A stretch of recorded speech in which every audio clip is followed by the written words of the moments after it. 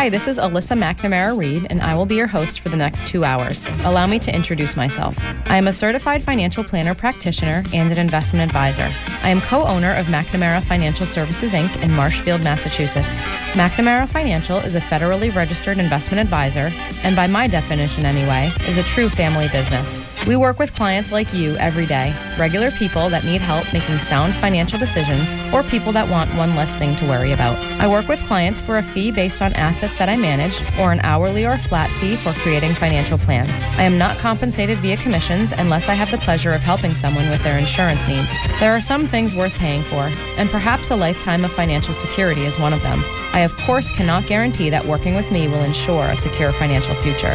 McNamara on Money has been a call-in talk radio show since 1990. I love hearing from listeners, and there truly are no dumb questions. In fact, I like the simple questions, because everyone should have the answer to those. Just don't call me asking for the next hot investment or which market is going to outperform this year.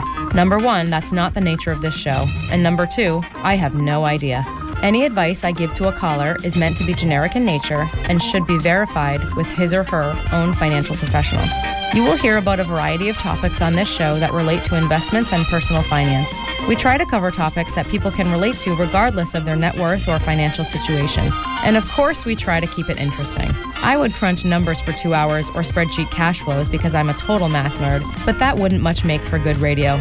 Instead, I choose to educate people on topics surrounding big financial events in life, like marriage and divorce, kids in college, death of a loved one, career changes, and of course, retirement. I once heard that it is a smart man that knows what he doesn't know. I'm sure it was my dad that said that, and I'm also sure that it applies to women. That is why I invite guests onto my show that have expertise in different areas also related to personal finance. I feel it's important to note that the opinions of these professionals are not necessarily the opinions of McNamara Financial or any of its advisors. As long as we are on the subject of disclosure, I should note that while we may discuss investments and or markets on this show, that past performance is not indicative of future results. Thanks for tuning in.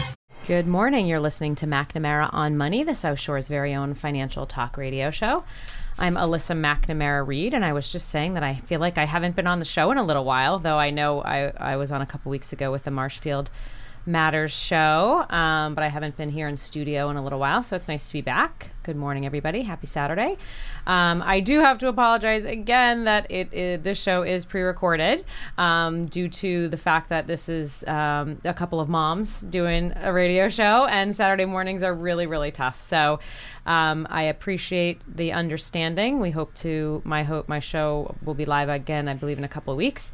And but this one is pre-recorded, so we won't be able to take live calls, but we did the best we could to anticipate questions that people have and topics that want to be discussed.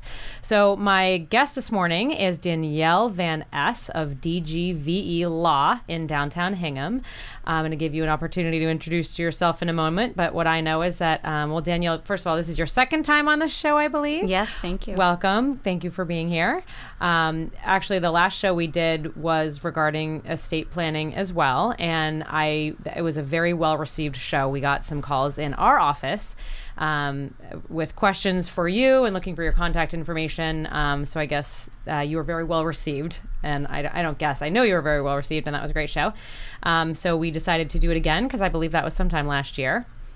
So Danielle's an estate planning attorney, and why don't you do you want to take a moment to just let everybody know maybe what your focuses are in the field of law, because attorneys have very different specialties, and so I wanted to do you the honor of introducing yourself. So Danielle Van Ness of DGVE Law in downtown Hingham.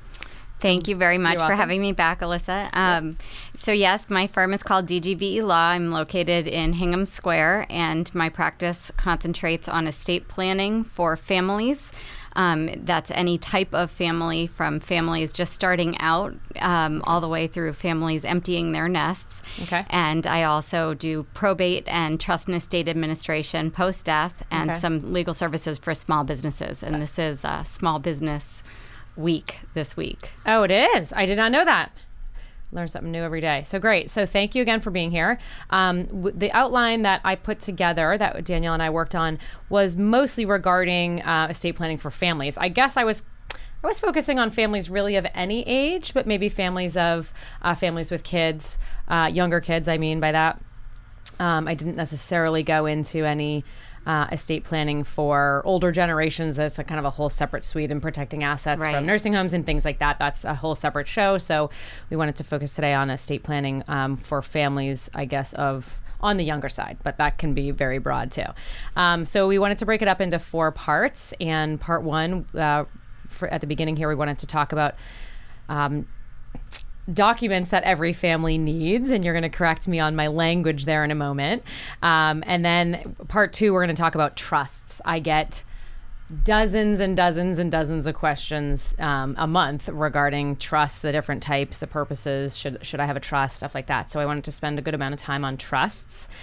And part 3, we were hoping to talk about things that can go wrong if you don't do proper estate planning, or if you do estate planning but don't follow through on it properly, or fund trusts and things like that. So hoping to just give some real world some experience, or tell some real stories of things that we've seen in our practices that didn't go so well.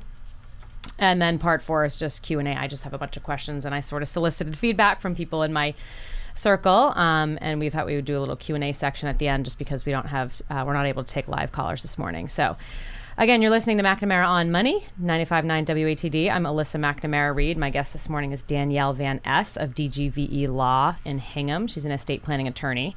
And this topic today is estate planning for families. So part 1 of my outline was documents that every family needs. And I know you're going to correct me on that. You didn't love my language there, but I thought I would instead of changing my language, because I didn't know what else to say, I thought I'd give you the opportunity to correct me on that and explain why I am, in your opinion, in the wrong there with that word document. Go ahead. Oh, thank you, Alyssa. I think it's not so much that it's wrong. I think that the focus really is not so much on the document, which is the end product, but on the counseling, the legal counseling and advice that is the starting point for the end result that is the document.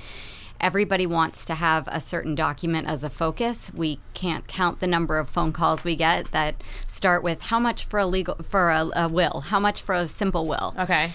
So there the focus clearly is on a will, but that might not be the end all be all that person needs. So really what we want to start with in our office is an assessment of need rather than what documents do you think you need? Right. And once we've had a good conversation about that and we've gone through the legal counseling and advice, we can figure out what's the best fit to address that particular individual's unique needs, address their concerns, and come up with a plan, a comprehensive estate plan that will be comprised of lots of different documents. Right.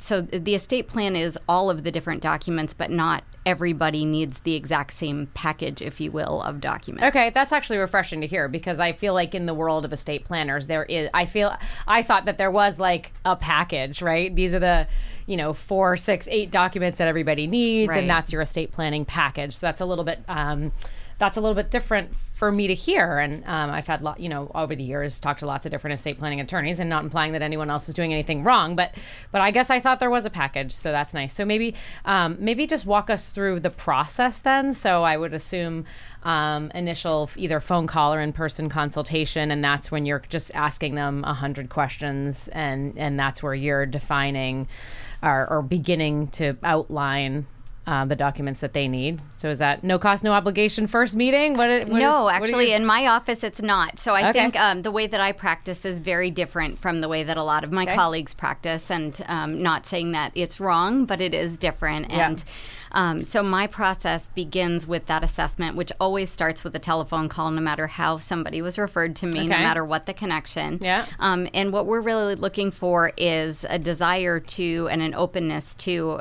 become more educated about the subject. No matter how much that individual person knows already, there's always something more to learn from it. And so we need to have an open, honest conversation about what is it that they're trying to accomplish.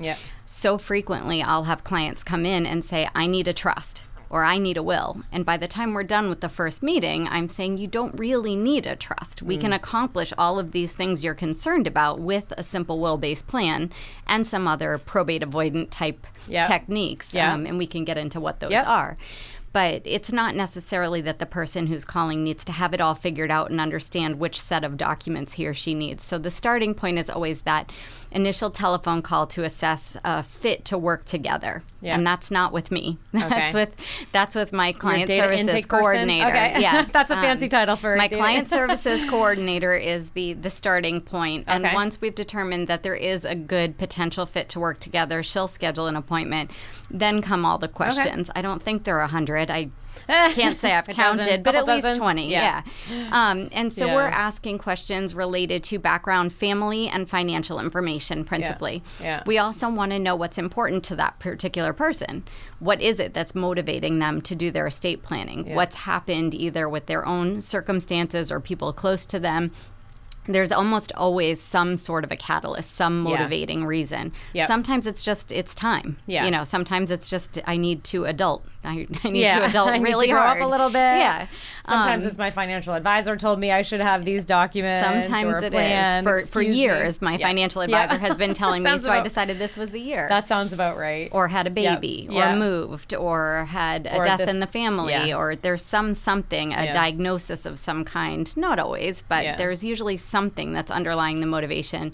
And so if we can understand that at the outset, then I know what that person is concerned about, and we can make sure that we address that first. Okay. So talk about the decisions that people, or the things that people need to think about before they get serious with an attorney regarding an estate plan. Because I've spoken to people in the past who have said, I know I need to go meet with an attorney. I don't know who I would name as a guardian for my kids, or I don't know who, maybe it's a married couple with no children. I don't know who I would give my assets to. I can't go meet with an attorney yet. So is there you send them a letter or something that says bullet points, this is what you need to have thought about?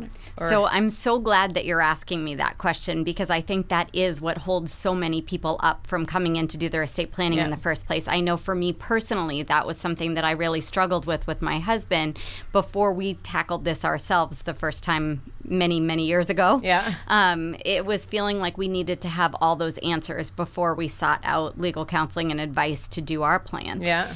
So what I've learned, I've been doing this now for over 10 years, and what I've learned is that when I ask people to generate a list of who they want to be guardians for their children, who they want to manage their assets, who they want to be their healthcare agents, frequently after we've had a conversation about it, they change their mind. So I don't ask them to come in with that stuff figured out anymore. Yeah. My preference would be that they come in, maybe they've given it some thought, but not that they come in, I have my mind made up and this is what I mean, because that's the legal counseling and advice. That's the piece of it that I can offer that, for example, a DIY approach online is not going to be able to offer. I can share what I've learned in 10 years of doing this and all of my legal background to provide counseling and help the person come to a decision about what makes the most sense. Yeah, that does make sense, because there are things... That was bizarre. The phones are being funny.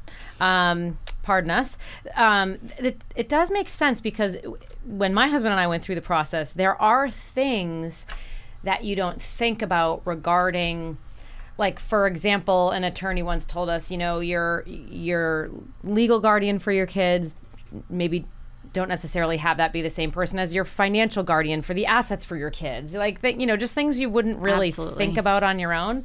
And I'm not an attorney, and I didn't give that legal advice, but somebody said that to me once, and I was kind of okay, that makes sense, because when you talk it through, it eliminates certain conflicts of interest regarding the legal guardian, using the assets for something perhaps, arguably not for the kids, stuff like that. So, well, and quite frequently, it's not the same qualifications for serving, right? The person you want to be guardian of your children is going to be that warm, loving, nurturing person who can be hands-on, whether we're talking about a baby or a teenager. Right. And someone raising your... got them all at this point, so I know that whole spread. Yes. You want somebody who has patience and warmth in that way. That's not necessarily going to be the same person who has some strong financial acumen, who understands the differences between different, assets and what to do with them. So it's not even necessarily that there's a conflict of interest, but that there's a different skill set required for the job. Yeah. And I guess you could probably, regarding healthcare proxy or something, for example, and we'll talk about these documents in a minute. I want you to kind of give a quick definition of some of them in the documents that we go through in the process. But healthcare proxy, for example, when we were having these discussions, I originally was thinking of someone very close to me that I have a very close relationship with, that I trust with my life, but is that a person that's going to be comfortable making a very difficult decision? Maybe not healthcare proxy. I'm talking about living well. You're going to have to define these for us, but someone that's making medical decisions for you has to be someone who's comfortable making perhaps an unemotional decision or so. What I counsel my clients with regard to the person who would express your medical wishes, consenting to treatments, refusing treatments, and ultimately, like you're alluding to, pulling the plug. Right. Everybody wants to talk about pulling the plug first. You want somebody who's good under pressure. It is necessarily a bad day when you get a call to be somebody else's healthcare agent, right? So you want somebody who is good under pressure. Okay. That is not necessarily the oldest child. It's not necessarily your sister. It's not necessarily somebody that's close to you. It might be that a friend is better equipped to speak up in that way than your mother. Right. So who has a lot of perhaps more emotions in that situation and might not be able to. I think it just really depends on the individual person. Is that somebody who holds it together well under pressure? They can collapse later. But in that moment, you need somebody who's a strong advocate for your wishes. Okay. Can you talk us through some of the documents that you prepare for people in the estate planning process and maybe just give some quick definitions? I know you have a whole suite of documents that are potentially appropriate for people, but maybe go through some of the big ones. Sure. So let's see. I guess in my practice, I tend to start with trying to figure out whether we're using a will-based plan or a trust-based plan. And I know we'll talk more about the specifics of different types of trusts during the next segment. But as a starting point, that's what I'm looking at. Is this a family or a couple or an individual who would benefit from having a trust-based plan or a will-based plan? Okay. After we figure out that, the rest of all of the documents kind of tend to be more universal in the sense that what I would do for anybody, I would do for everybody. So we have kind of clusters of different documents, if you will. We have the financial documents, which will either be will-based or trust-based. Okay. We need that will handle things post-death. If it's a trust, it may also handle things during lifetime. Okay. We'll talk about that more. Do you have a flow chart in your office? I don't, but I can see it. I feel like I'm starting to see the flow chart. I have a big whiteboard in my office, and I actually do diagram the whole plan out for my clients with them. I play optometrist with it. I've sat in on some meetings with a client and their attorney, and I feel like the visual absolutely component is very helpful when an attorney has sort of done a flow chart or that's very helpful. And if it's helpful for me, I'm assuming it's helpful for your average client who's having a harder time understanding it than I am. No, I always start with diagramming out what my clients have going on and what their choices are. And with a whiteboard, I can erase if they don't like something, and we can revise it, and we can use different colors on my whiteboard to show different flows of different things. All right, so in a will-based plan, what's that little package of documents that people have in a will-based plan? Well, if they go to another lawyer, they are going to get that exact package like you're talking about, because every time somebody brings one to me, that's what I see. I see the same thing over and over again. But one of the components for sure would be a durable power of attorney to manage financial affairs in the event of your incapacity. That type of a document won't do anything for you if you're dead.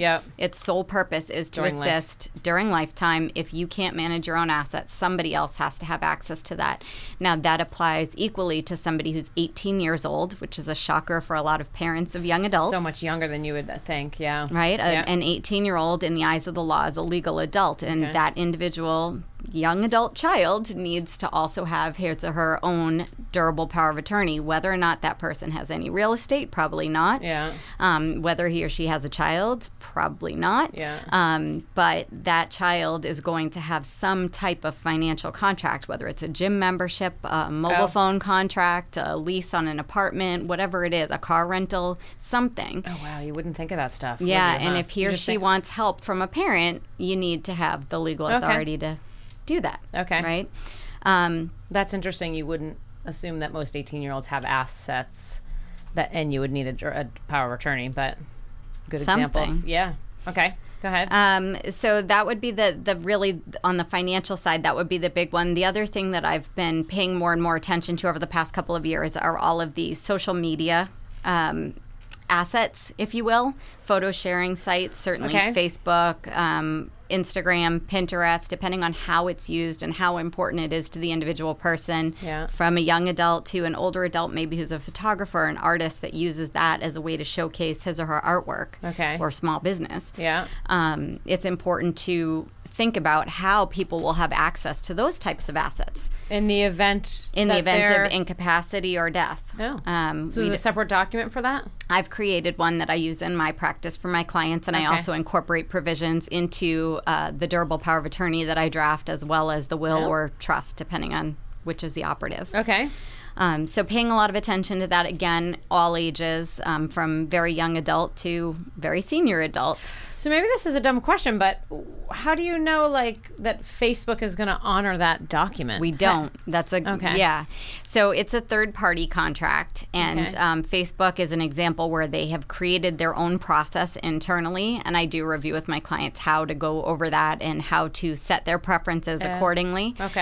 But just in case, to the extent it might be helpful, in addition to giving legal authority to the extent of our ability in these legal documents to manage those types of assets, we don't have a statute on this in Massachusetts yet. So it's kind of grasping at straws. New. It's brand new. It's really not new. Social media's been around a really long time. But the law is very slow to catch up to technology. Other types of digital assets that we have a lot of trouble with in the event of someone's incapacity or death are things like Apple iTunes accounts. The transponder in your car that's connected to either a checking account or a credit card to pay your tolls. These types of things, they pop up routinely. What's your utilities? Are they in your name or your husband's name? And if something happens to one of you, which do we need to contact and transfer over? Will they even talk to you? Oh my goodness. All these little things you wouldn't even think about. Right. So the idea is that's exactly it, is let's think about all these little things now while we can just plain ask the other person or make these changes before it's a problem, before it's a crisis and everybody's struggling with it. So did you just say that your durable power of attorney includes language for not just financial assets, but for, what did you call them? Digital assets. Digital assets? Digital assets, So we're trying to address digital assets as well as just wishes regarding social media accounts. Any experience? Well, I don't know how many years you've been drafting that document, but any experience yet on it being honored or not honored? Knock wood, I've not had to test that yet. Yeah, still relatively new. Okay, that's an interesting one. What about a living will? So when I think of the estate planning package, which you're redefining for us, and I appreciate that. It's a nice perspective. I think of the will, the living will, the durable power of attorney, the healthcare proxy, and the HIPAA form. And I'm sure there's more. And I know you have more, and you've got your own. Can you maybe just quickly walk us through some of those, just from a definition point of view? So let's talk about them in order of how you use them. That's how I prepare them. It's how I lay them out. My clients' completed portfolios, that's how I deliver it. So the first one that I think of is a separate HIPAA authorization.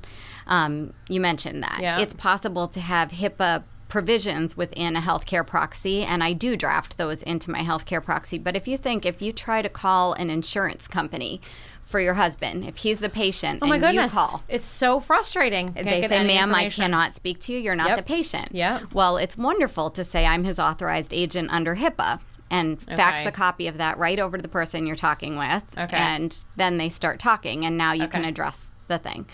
So to have a separate HIPAA authorization makes it really easy to deal with just that one thing. Do you have access to these medical records or these insurance records? We don't have to care about all the other authority that you can give to somebody under a healthcare proxy. Let's just talk about access to the records. So that's a HIPAA authorization. Under a healthcare proxy, now you're giving authorization not only to access the medical records, but also to consent to treatments, refuse treatments, authorize admittance to a facility, hire home health care aides.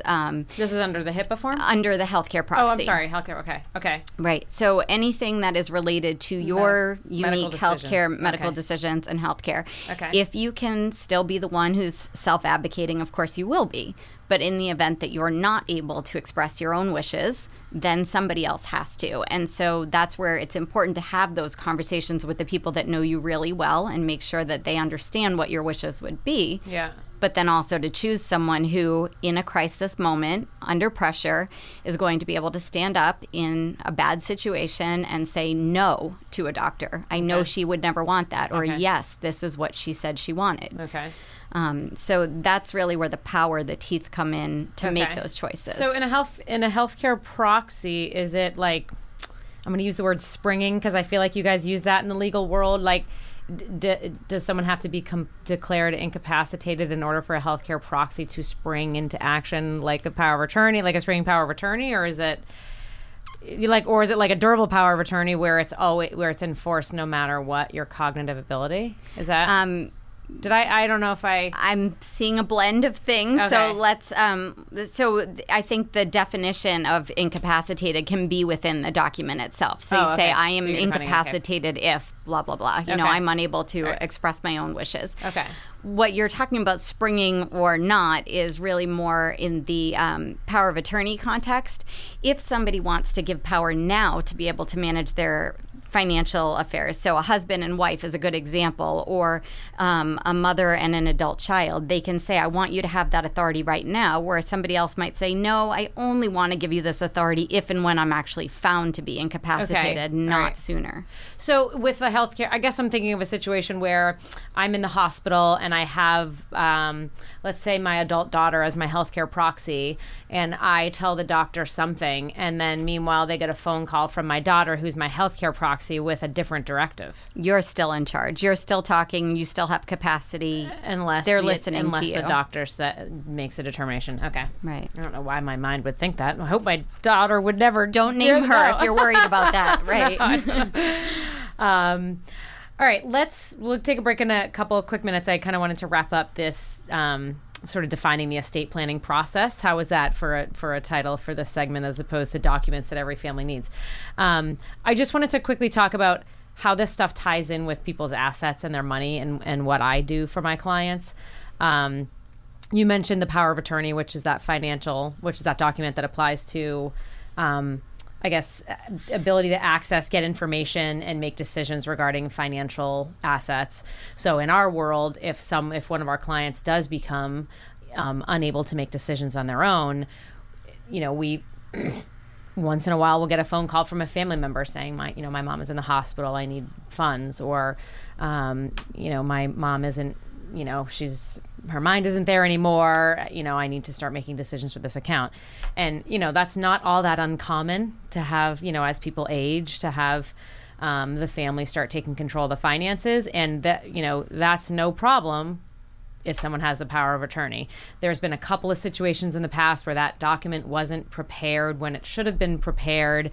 And it was a legal battle to get that person, I guess, you can't put it, I don't know if they put a power of attorney in place, or it was a legal battle for that person to have access over the finances. To gain conservatorship over their assets. Yeah, right? Exactly. So, in my world, it's no problem. I just need a copy of the power of attorney. We submit it to the financial custodian, and then that person is listed right on the account internally anyway. And we can have conversations with that person just like we would have conversations with the account owner. So it's a pretty simple process from my point of view, again, when the document is in place. Right. And current. It has to be current. It can't have been drafted 10 and 12 years ago. Oh, what's the definition of current? So it depends on whichever institution. Company, I know that certain big institutions won't accept one past 5 years old. In my process, I have a review meeting with my clients every 3 years. And every 3 years, if we do nothing else, we'll just sign a new power of attorney just so we've reviewed it, we discussed it, same people, and it's current. Yeah, better to be safe than sorry and have to, because sometimes, you get those calls and someone needs money in a pinch. And if you have to go through this process of, no, this isn't current, go meet with your attorney. My attorney's not free until next week, blah, so, fair enough. Just get it done so you don't have to worry about the details later. We're going to have conversations regarding beneficiaries and how this whole estate planning process brings up conversations regarding how beneficiaries should read, because you're talking about, a big part of the estate planning process is where my assets go when I'm not here anymore. Just a conversation that I have with my clients is, in my world, there's two broad types of investment accounts. One is a qualified account, which is an IRA, 401k, simple, Roth. Qualified monies and retirement accounts, they have beneficiaries by nature of the fact that they're a retirement account, and you name your beneficiaries. Anyone that has an IRA, 401k, you will have at least been asked to name your beneficiaries, and hopefully you did. But non-retirement assets, what we call non-qualified assets in our world, they don't have beneficiaries by nature of the fact that they're a non-qualified asset. So the conversations I have with people are, I'm not an attorney, but it's my understanding that those, any asset that has a named beneficiary, like life insurance as well, upon your death, assets pass directly to those named beneficiaries in the percentages that you've indicated. Non-qualified assets that don't have beneficiaries unless you name them, we'll talk about that in a second, those are probated assets. Again, unless they're in a trust. We're going to talk about that in the next segment. And the will guides what happens with those assets. You can correct my language if I'm not saying this properly. The will determines division of those assets because or trust because they don't have named beneficiaries. So I have these conversations with clients all the time. People should know that, however, on a non-qualified or non-retirement asset, individually owned, jointly owned with a spouse, or whomever, there is an ability to name a beneficiary, make that what's called a transfer on death. This might be one of those vehicles that you were alluding to using in your estate planning process, and we can get into more details. But there is an ability to name a beneficiary and make that a non-probated asset. And in that instance, when you name a beneficiary in a non-qualified account, and actually in a qualified account, those beneficiary designations supersede a will. I think that's the right term. I've actually looked that up before. And so whatever it says in the will, if it's different from how you've named your beneficiaries, the will is not going to determine division of assets that have a named beneficiary. So those are important discussions that I have with my clients. And oftentimes I'm having those discussions and people are kind of, well, my will says this, and I have this trust. And I'm just kind of like, you need to call your attorney or go get that cover letter that they sent you after you completed your estate planning process. And we need to reference that to make sure that you're making a funny face, to make sure that, we're naming these things correctly. So I'll give you a couple minutes, however much time you want to respond to that, because you made a funny face when I said that cover letter. You do a meeting, so many don't things. you? Some attorneys do a meeting. We'll take a break in 1 second.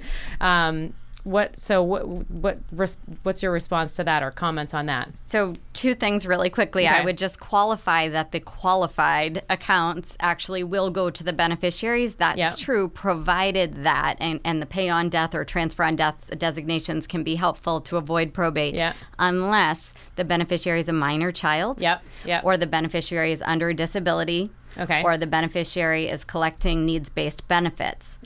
All of those can be really good reasons not to do it that way. Okay. And so there can't be a one-size-fits-all. Right. And we can dig into that a lot more. Yeah. With regard to the letter, I've seen some of those letters. Yes, I've seen them too. I've seen them when my clients come to me after having worked with another attorney, and it's 10 years, 12 years, 20 years since they did it. And I'm talking reputable firms and reputable attorneys.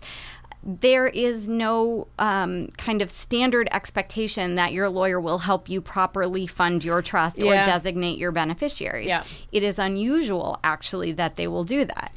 So in my firm, one of the things that sets DGV Law apart from other estate planning attorneys and firms is I have a designated funding coordinator on staff. Okay. All we do from the very first initial meeting until the end is try to get a really good handle on what are the assets that this person has or this couple has. How are they titled? How are they designated? Are these properly titled or properly designated? Do we need to change them? Yeah. And it's a whole big part of our process. Yeah. I remember that from our last conversation that Do you want me to answer this phone? I remember that you do a funding meeting, or you're That's right. the coordinator, and but I will say, however, the attorneys that write the letter better than no letter. Yes. Because there have been situations when there was sort of no instruction regarding, here's your estate plan, now what? Because there are often follow-up steps. Although I write a very long explanation of exactly how to do it and why, and provide very detailed steps, and we still get follow-up calls and emails constantly because it's complicated. It's complicated, and I think when people go to meet with an estate planning attorney, oftentimes when they're in a meeting, I'm sure things are making perfect sense. Mm-hmm. Well, it's overwhelming, but I think in that meeting, in the moment, it's making sense, and you have your whiteboard and or your flow chart, and it's making sense. And then a day, a week, a month later, it's kind of like, what just happened? Right. I'm not sure why we did this. So the cover letter does help. We have a whole process to track it and stay on top of it for months after the clients leave. That's we fantastic. Don't just send them on their way. Good. All right, we're going to take a quick break. I'm Alyssa McNamara-Reed, McNamara Financial in Marshfield. I'm talking this morning with Danielle Van Ess of DGVE Law. You can find them at dgvelaw.com for Danielle G. Van Ess. Law.com. And we're going to take a quick break. We're talking about estate planning for families. We're going to talk about trusts when we come back in just a moment.